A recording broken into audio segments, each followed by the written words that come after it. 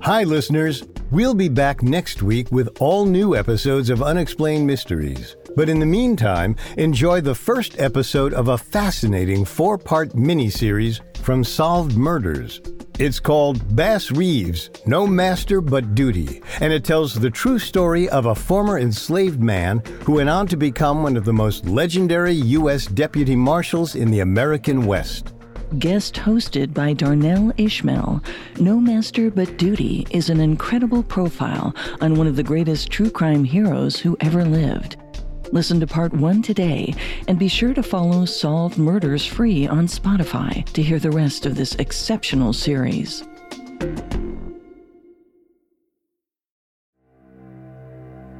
Due to the graphic nature of this story, listener discretion is advised. This episode includes dramatizations and discussions of chattel slavery, murder, and gore.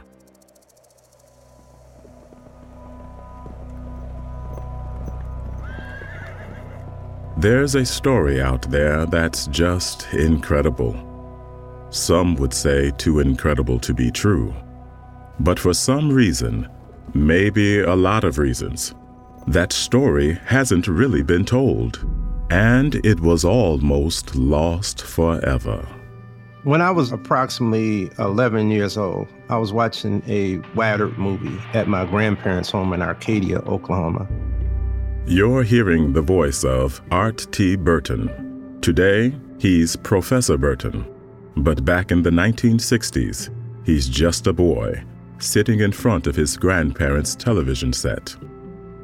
And after the movie went off, I asked my grandfather if he had remembered seeing any black deputy U.S. Marshals on the frontier, because my grandparents had come to the Oklahoma Territory in 1890. And so they were little kids. And he told me he had actually seen black deputy U.S. Marshals ride through Arcadia when he was a young man.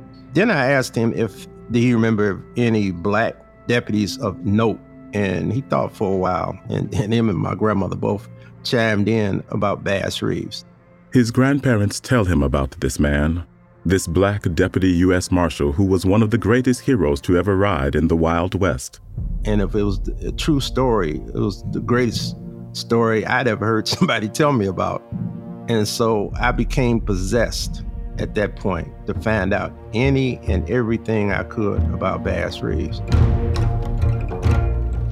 Karibu Sana, you've found your way to Solved Murders, True Crime Mysteries, a Spotify original from Parcast. I'm Darnell Ishmael, temporarily seizing the reins from Carter and Wendy for this special 4-part miniseries. We're exploring the life of Deputy U.S. Marshal Bass Reeves. Every day he walked in the Valley of Death for 32 years, and he came out ahead. His prolific career, where he came from, all that he sacrificed.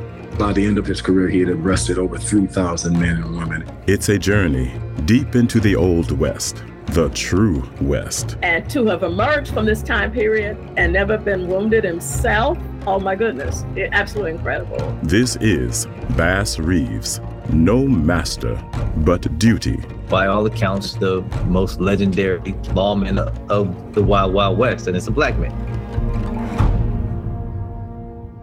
Episode 1, Bass in the Wild.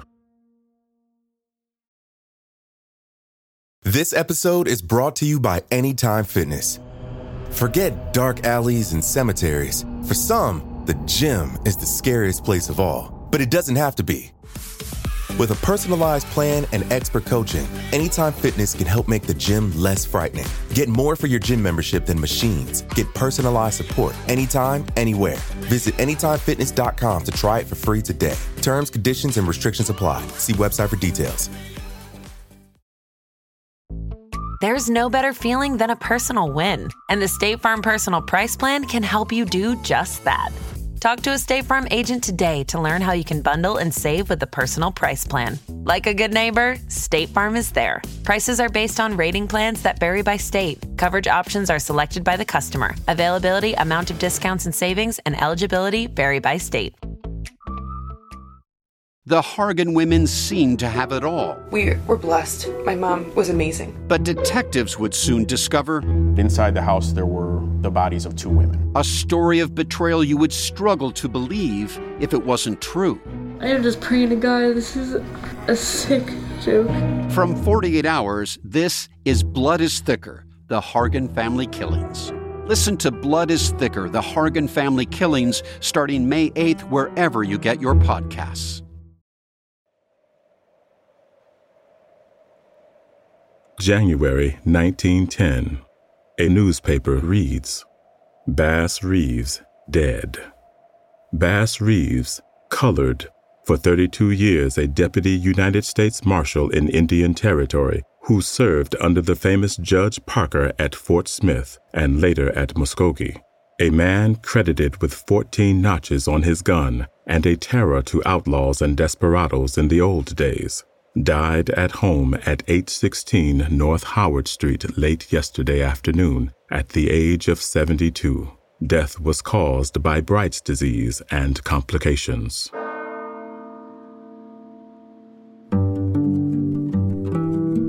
There's no question that Bass Reeves should be a household name. It's hard to overstate his accomplishments.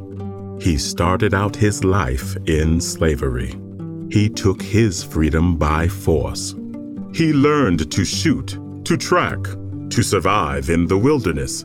He became one of the greatest lawmen America has ever known.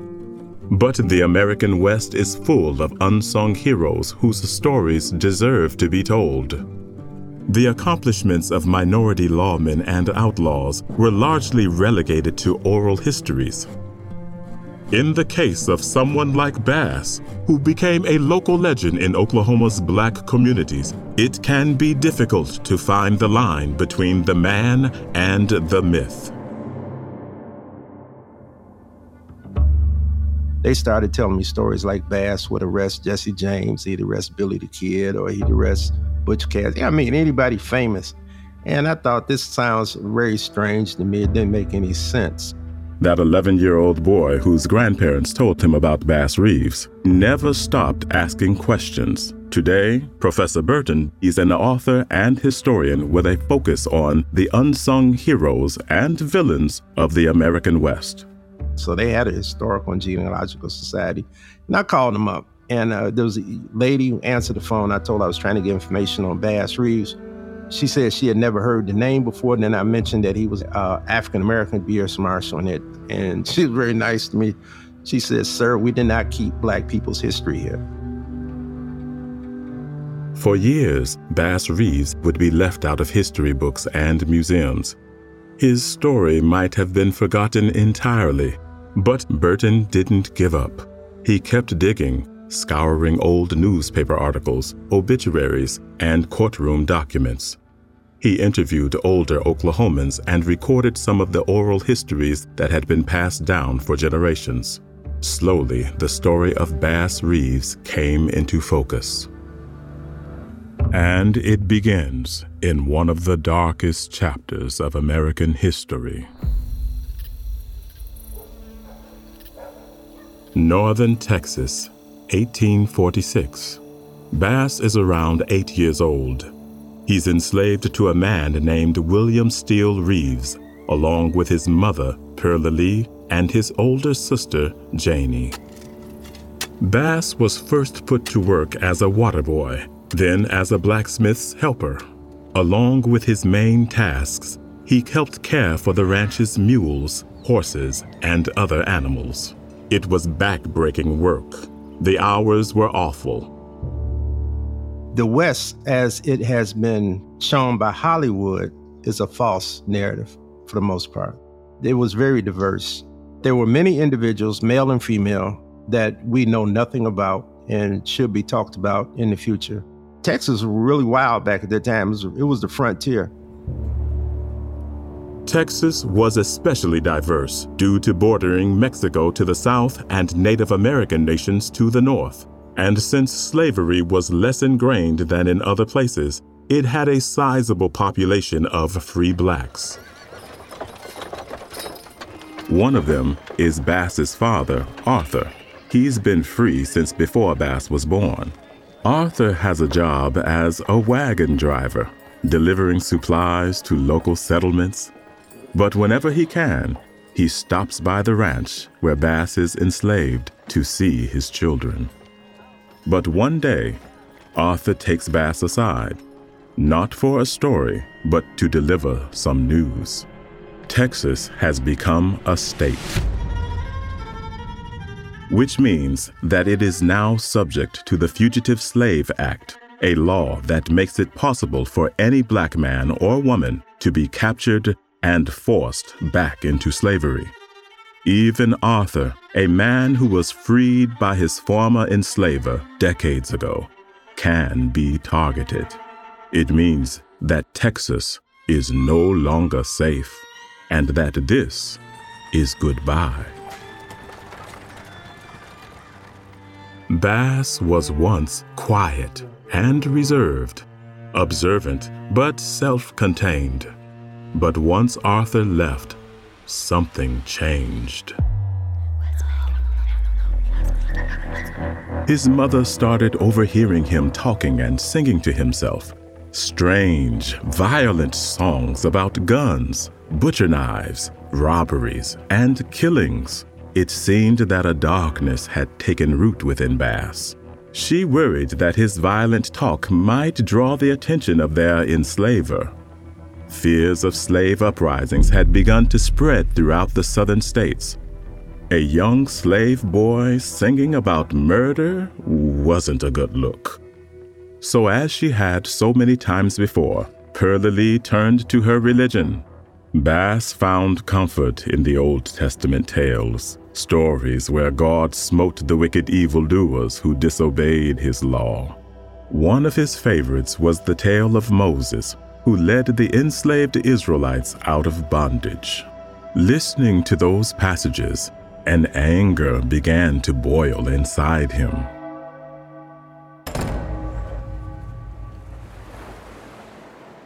And the Lord said unto Moses, Stretch out thine hand over the sea, that the waters may come again upon the Egyptians. It continued to grow, even when he was promoted out of the field and into his enslaver's home. He was soon promoted to the role of companion and bodyguard to George Reeves, William Steele Reeves' adult son. The new position gave him a window into white society. It also brought 100 new lessons, and with them, the keys to his freedom. Then the waters returned and covered the chariots and the chariot drivers, until not one of them remained.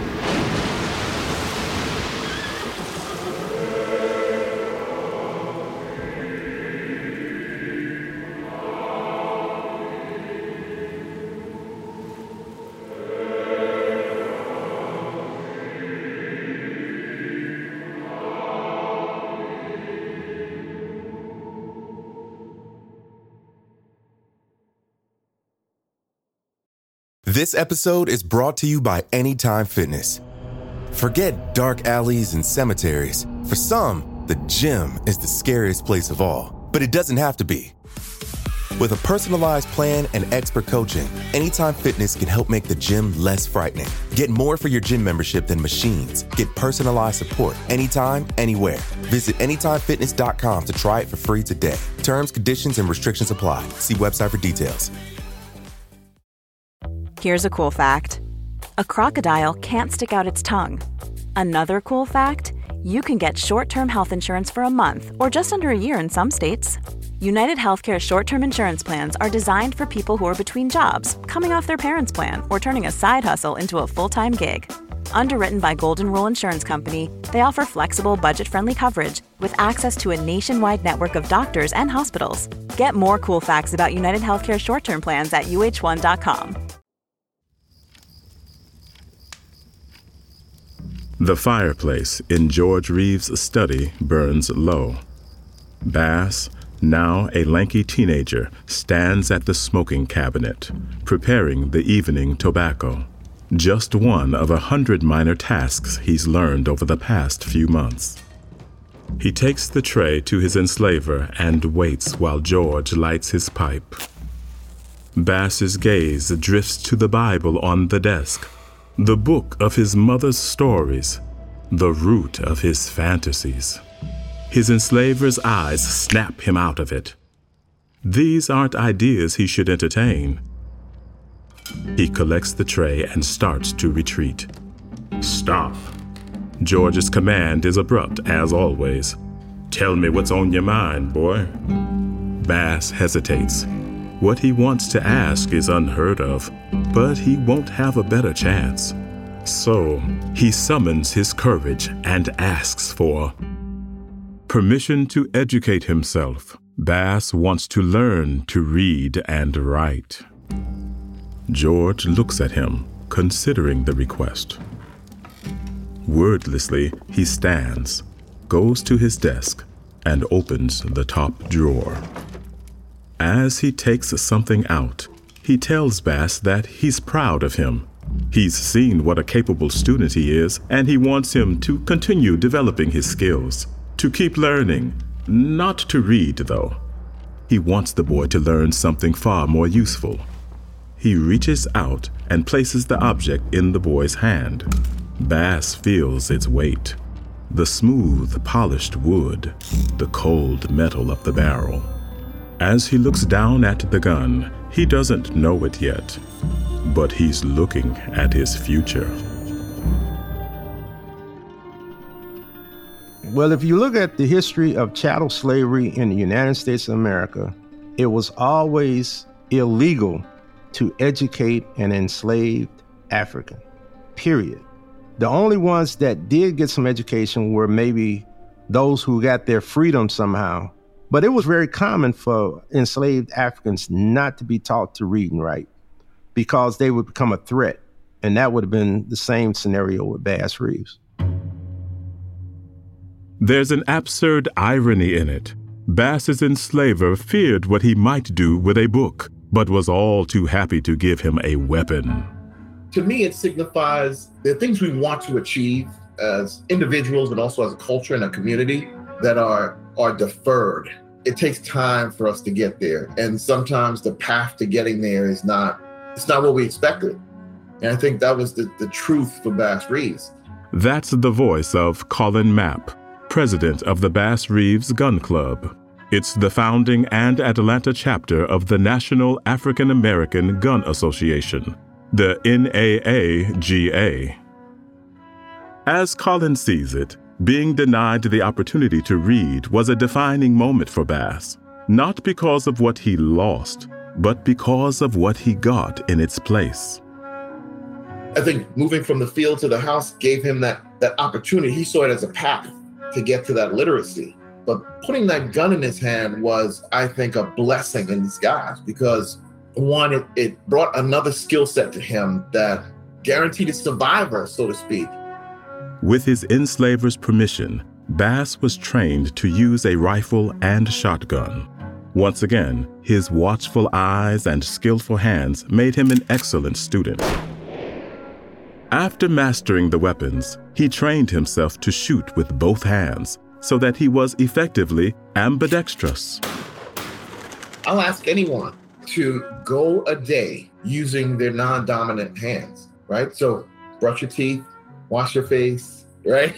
Comb your hair, get dressed without using your dominant hand and see how difficult that task is, right? So it took practice. It means that he was a student of the use of firearms. He practiced religiously. And the more Bass practiced, the better he got. George Reeves started entering him into shooting competitions, enjoying the bragging rights and the purse when Bass won. George made money off of Bass by putting him in those turkey shoots and shooting competitions. And he made money. Bass didn't make that money. That George made that money. So, George was probably very fond of Bass. There's little doubt that the men were close, considering how much time they would have spent together. But the country was changing in ways that would soon alter their relationship forever.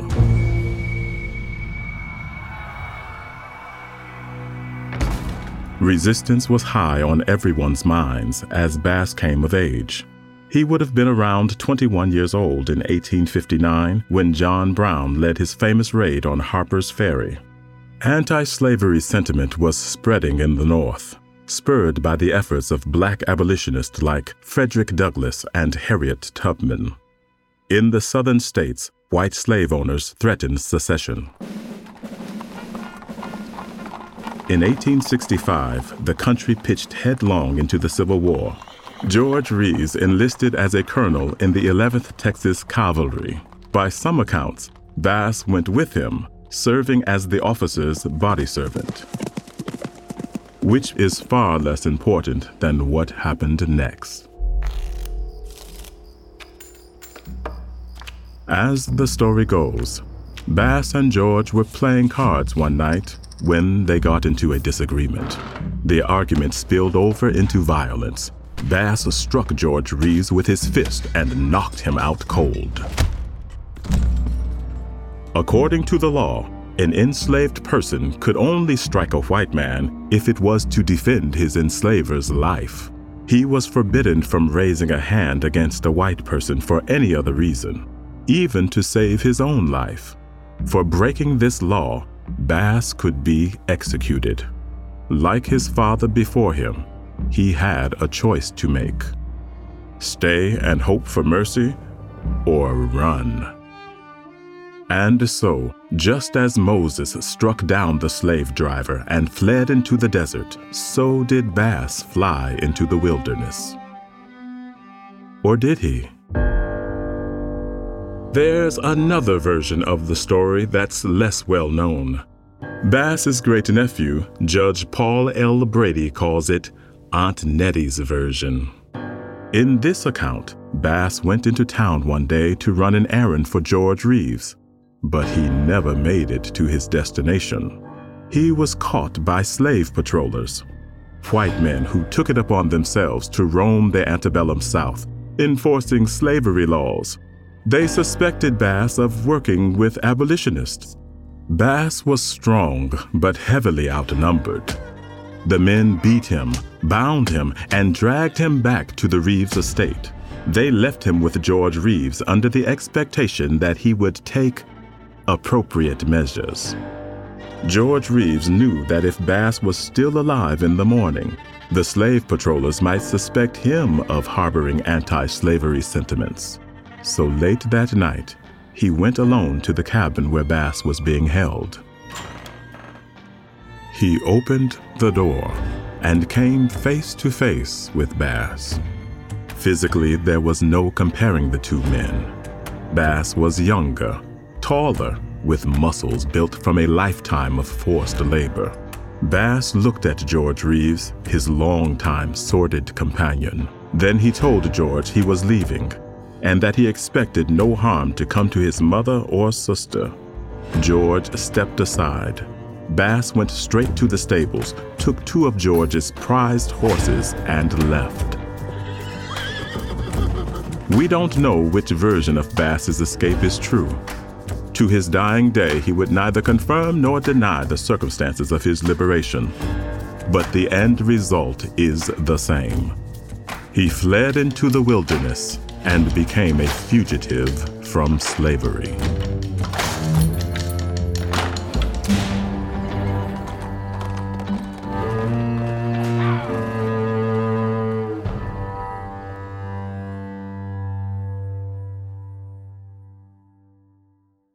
Hi, I'm Daniel, founder of Pretty Litter. Did you know cats tend to hide symptoms of sickness and pain? I learned this the hard way after losing my cat, Gingy. So I created Pretty Litter, a health monitoring litter that helps detect early signs of illness by changing colors, saving you money and potentially your cat's life. Pretty Litter is veterinarian developed, and it's the easiest way to keep tabs on your fur baby's health right at home. Go to prettylitter.com and use code SPOTIFY for 20% off your first order and a free cat toy. Terms and conditions apply. See site for details. This episode is brought to you by Etsy. Looking to instantly upgrade your Mother's Day gift from typical to meaningful? Shop Etsy. Now until May 12th, get up to 30% off personalized jewelry, style, decor, and so many other items Mom will love. And if you want her to know you put a ton of thought into her present, use Gift Mode. Gift Mode on Etsy takes the stress out of gifting so you can easily find well-crafted, original, and affordable pieces from small shops. Just tap or click Gift Mode on your Etsy app or Etsy.com. Then answer a few short questions about Mom, and Gift Mode instantly gives you curated ideas based on hundreds of personas. Need something original and affordable for Mother's Day? Etsy has it. Shop until May 12th for up to 30% off gifts for Mom. Terms apply.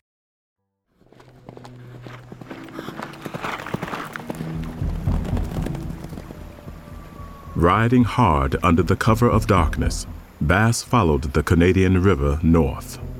His plan was probably to head for Kansas, where slavery had been outlawed since it became a state in 1861. It was an incredibly perilous journey. Bass would have faced roaming slave patrollers with their dogs, not to mention wild animals, weather, and the threat of starvation. Bass's route took him into the area west of the Mississippi River known as the Indian Territory. This vast wilderness stretched from Texas to Kansas and from Arkansas to modern-day Colorado. It was populated by Creeks, Chickasaws, Cherokees, Choctaws, and Seminoles. White men called them the 5 civilized tribes. Basically, they were called civilized because they adopted ways of the dominant population. Less than 30 years earlier, the 5 tribes had been spread across the southeastern United States with the Indian Removal Act. The same legislation guaranteed them independence from the U.S. government. The tribes were sovereign nations, complete with their own legislators and police forces, known as light horsemen. Bass was impressed by the indigenous communities, especially their legal and faith systems. According to Professor Burton, he befriended members of the light horse policemen who taught him to hunt, to set traps, and to track in the wilderness. He began working as a horse breeder, relying heavily on the skills he'd gained growing up on George Reeves' plantation.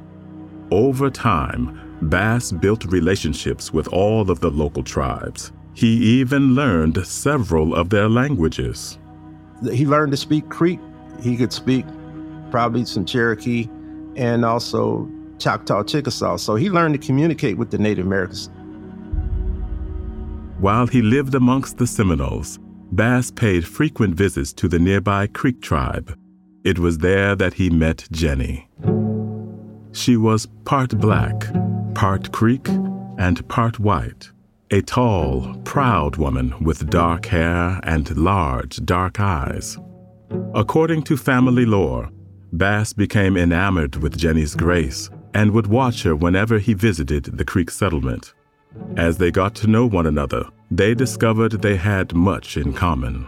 Both had experienced hardship, Jenny's Creek family having been forcibly relocated to the Indian Territory in 1832. But neither of them were living in the past. They dreamt of a future where their children might have freedoms and opportunities they had never known. With her chief's blessing, they prepared to wed, but their plans would have to wait.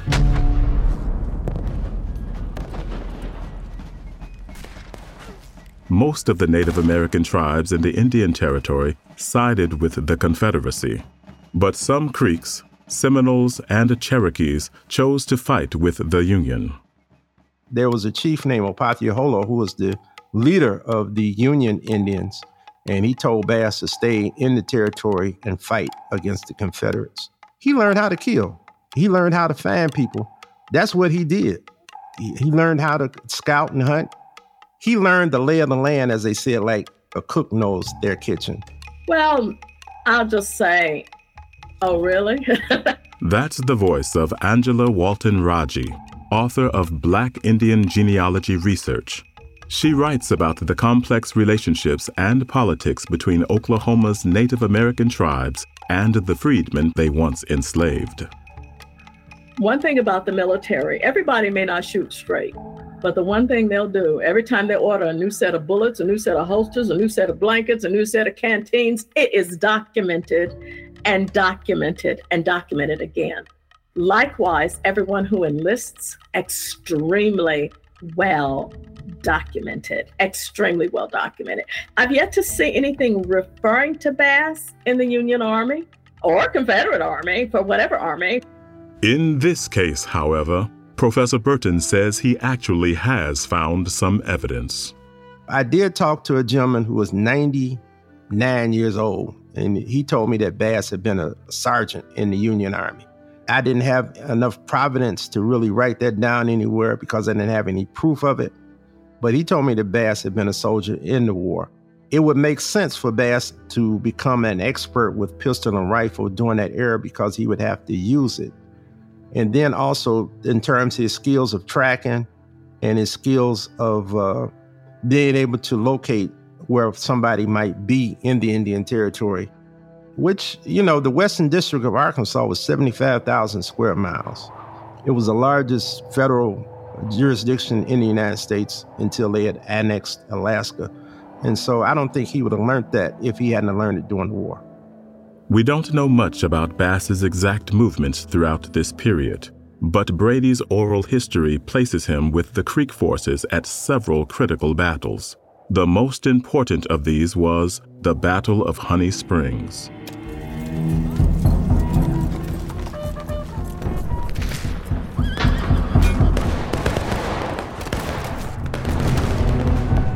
Fighting alongside Bass for the Union, a Native American regiment called the Indian Home Guard, and the 1st Colored Kansas Infantry, the first all-black unit to see combat during the Civil War. They faced a mixture of Creek, Cherokee, and Choctaw forces alongside white Confederate cavalry and artillery regiments.